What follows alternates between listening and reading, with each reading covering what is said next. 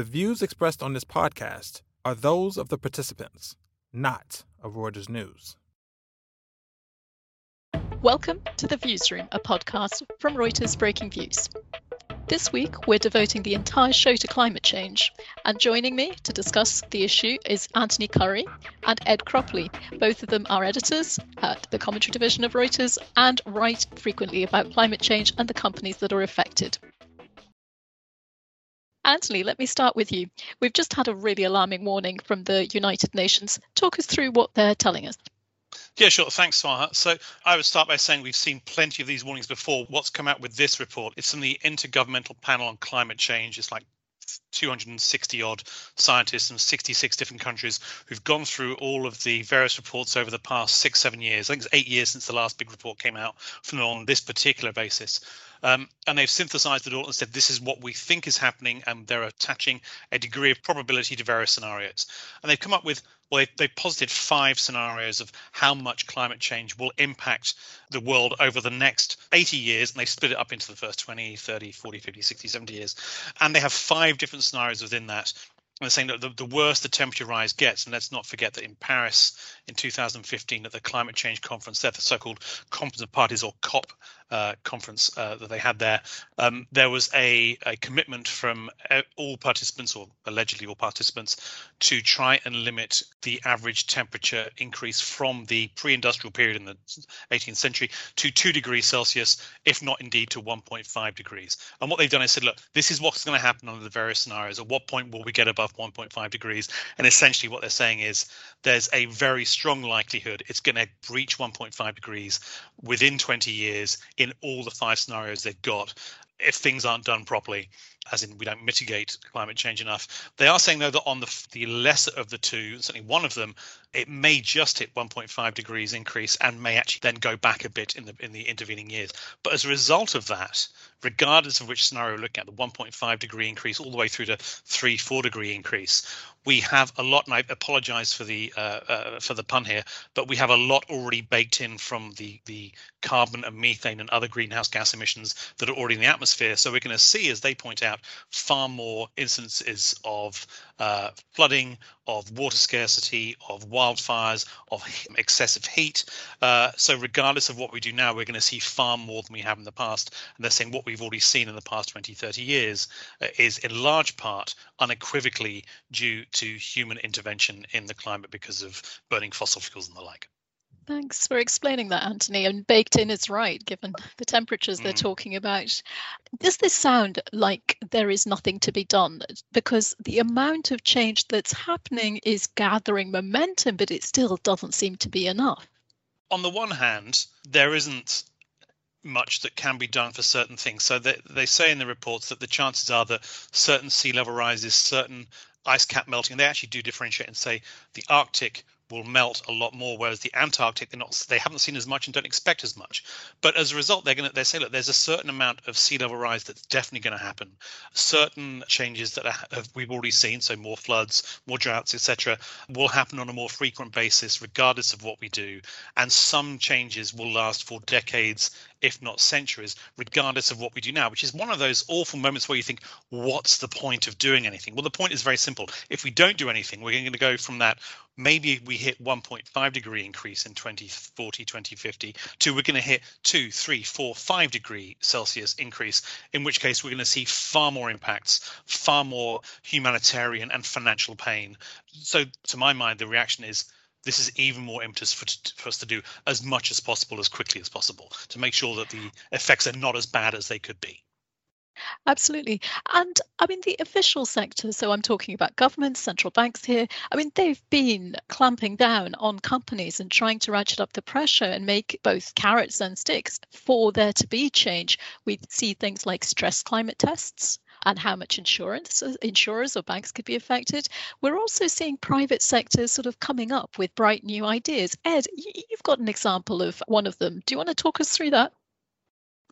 Yeah, well, one of the problems, as Anthony was alluding to, is something must be done. Ideally, we would turn off all fossil fuel consumption tomorrow, but you quite clearly can't do that. The world relies on fossil fuels for the vast majority of its energy needs at the moment. And so it'll be economically catastrophic to throw the switch on all fossil fuel use in a very short time.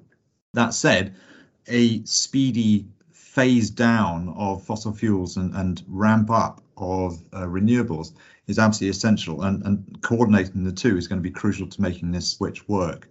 And the interesting example is what recently been, something that the Asian Development Bank is working on, along with the UK insurer Prudential, looking at essentially the coal-fired power stations in Southeast Asia and Southern Asia. It's the area of the world which is building more coal-fired power stations than any other at the moment.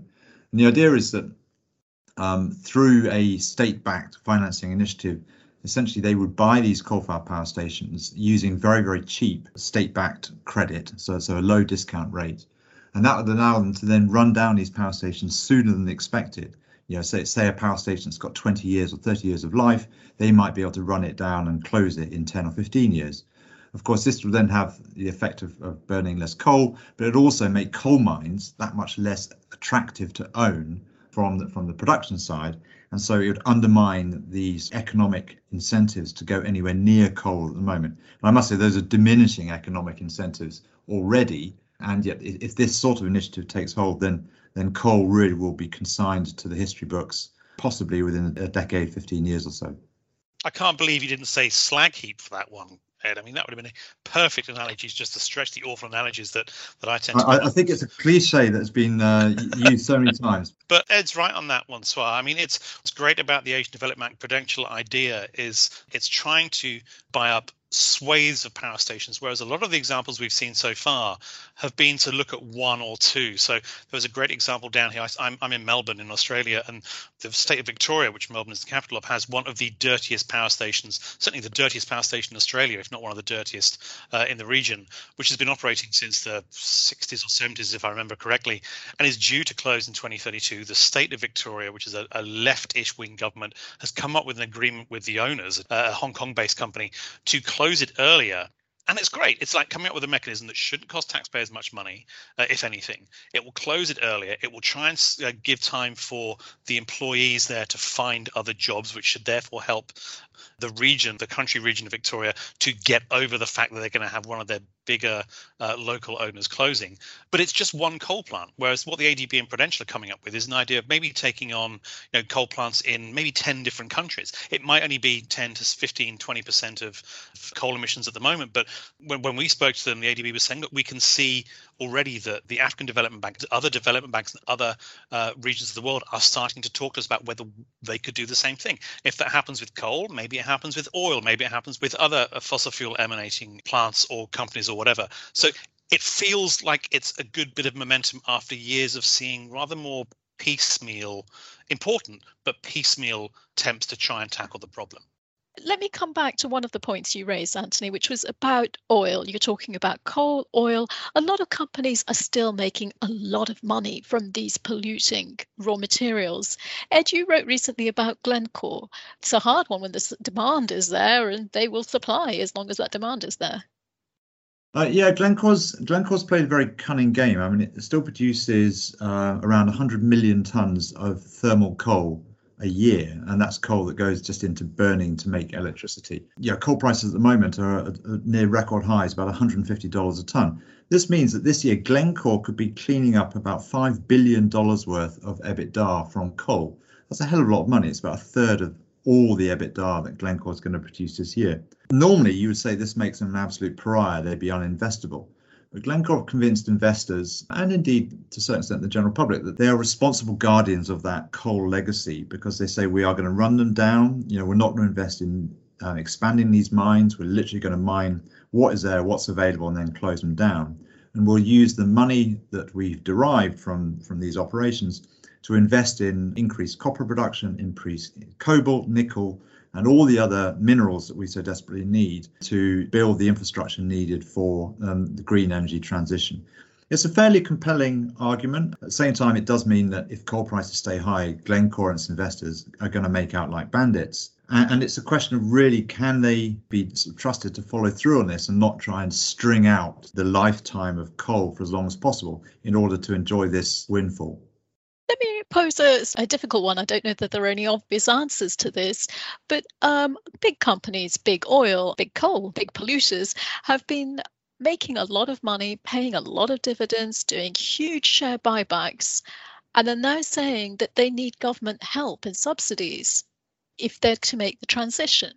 I mean, who should pay for this, really? Because it's either going to be the taxpayers around the world, and the burden sometimes falling on the poorest countries who are both facing rising water levels or extreme weather situations leading to drought and famines, and have little money set aside to help with these transitions. Anthony, let me start with you. Not an easy question, as I said, but...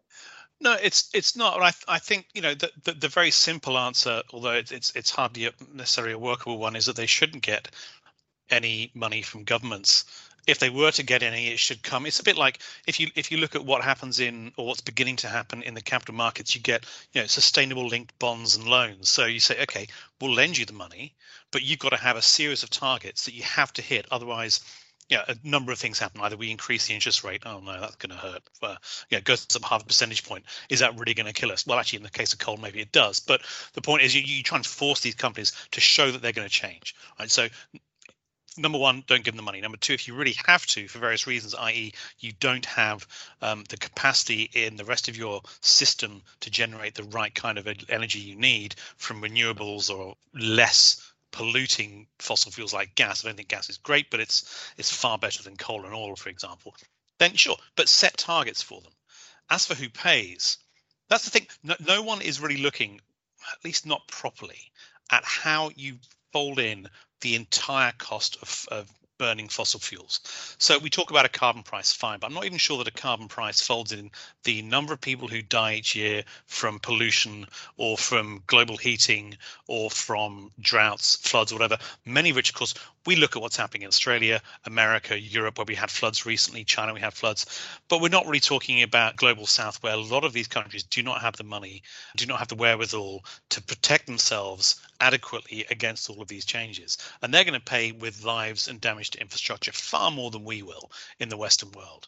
And that's why far more inclusive price, however we do that, which includes those kind of costs, has to be one way forward if we are going to keep some of these individual companies and industries going, which, I mean, to an extent, I think that's what we've been talking about with coal, right? I mean, we know this has to continue in certain places purely because they have nothing else. But what's on the back of the ADB Prudential Plan, for example, is not just let's buy these things and close them early, but also let's encourage, push with the local government's help for the development of renewable energy sources so that we don't have to go back to coal. So you need more sticks than we're seeing at the moment, as well as carrots, to make sure that this works properly. Well, just following on from that, Anthony, now, I mean, due to the rapidly falling and still falling cost of renewable energy production, for a poor country that's thinking, I need to invest in 1 gigawatt of renewable energy, or 1 gigawatt of energy capacity now, that's going to cost you $1.5 billion, say, roughly. But it's going to be cheaper to do it via renewables now than it is via coal or gas-fired power. So that's something that wasn't true 5 years ago. So now it's really like the opportunity is there. You just need a nudge to do it, because often you'll be dealing with energy ministers in countries that don't have the capacity to sort of launch proper tender processes. And so financial sense for them to do it. It makes environmental sense for them to do it. But then they need the technical assistance and the confidence to go ahead and just make that step into what has hitherto been an unknown. It's worth also pointing out that the cost of inaction is several-fold, right? Yes, some of which we've talked about. What happens to the environment? What happens as a result through heating, through floods, droughts, to people's lives and livelihoods? But if we step back a bit and say, okay, when have we managed a good transition from a dying industry to industries that are going to replace them? So if we put climate change to one side for a minute, look back at what happened with the coal industry in the UK and the steel industry as well, and large swathes of the US as well, before we were even thinking about climate change. Governments were useless at thinking through these issues and trying to work out how to deal with this long-term social ramifications of massive economic change in certain parts of the countries. And you can still see them clinging on to that now in Australia, especially. The desire to keep coal from certain parts of the federal government and from the coal industry themselves is huge. And yet it's all about really trying to keep hold of the money they're earning, because they know it's going to go at some point, but they're not giving any thought to how to make sure you transition transition away from what you know is going to disappear at some point in the next 10, 15 years. If you don't start doing that now, and you don't start factoring that into the price, you're not going to be in a good enough position to do it properly. And that worries me a lot, because I think there's far too much short-termism, not just about the climate, but unfortunately, it's so much about how a certain few number of people can make a lot of money keeping those mines and those power plants going. And they're just thinking, give us 1 or 2 more years. It reminds me a bit of stock exchanges 20, 30 years ago before electronic trading came in. All the traders just wanted 1 more, 2 more years. It's untenable. One of the things also, Anthony, that you were talking about in a piece that you wrote recently on flooding, and that's been a huge problem around the world in different countries in what should have been summer, is the issue of living as well with the damage that has already been created and we probably won't manage to reverse. And you had some really interesting ideas about that. Again, it's acknowledging what we've done and what's going to happen next. I mean, these things shouldn't be controversial, but in Germany, for example, the amount of work that's been done to manufacture rivers to do what we want them to do, to flow in a certain way, and often to help industry or to help transport, all of which is fine. It happened, 200, 300 years ago. But now we're faced with a situation where so many cities around the world are based on, obviously, around the coasts where sea levels are rising, but also on rivers where we're much more prone to flooding. And we haven't given enough thought to how to protect against that. So on the one hand, you think, well, maybe we shouldn't be near rivers, but we need to be because obviously we need the water. But if we're going to be there, how do we protect ourselves? Well, we use nature. Rather than thinking, how do we put up walls or levees or something else?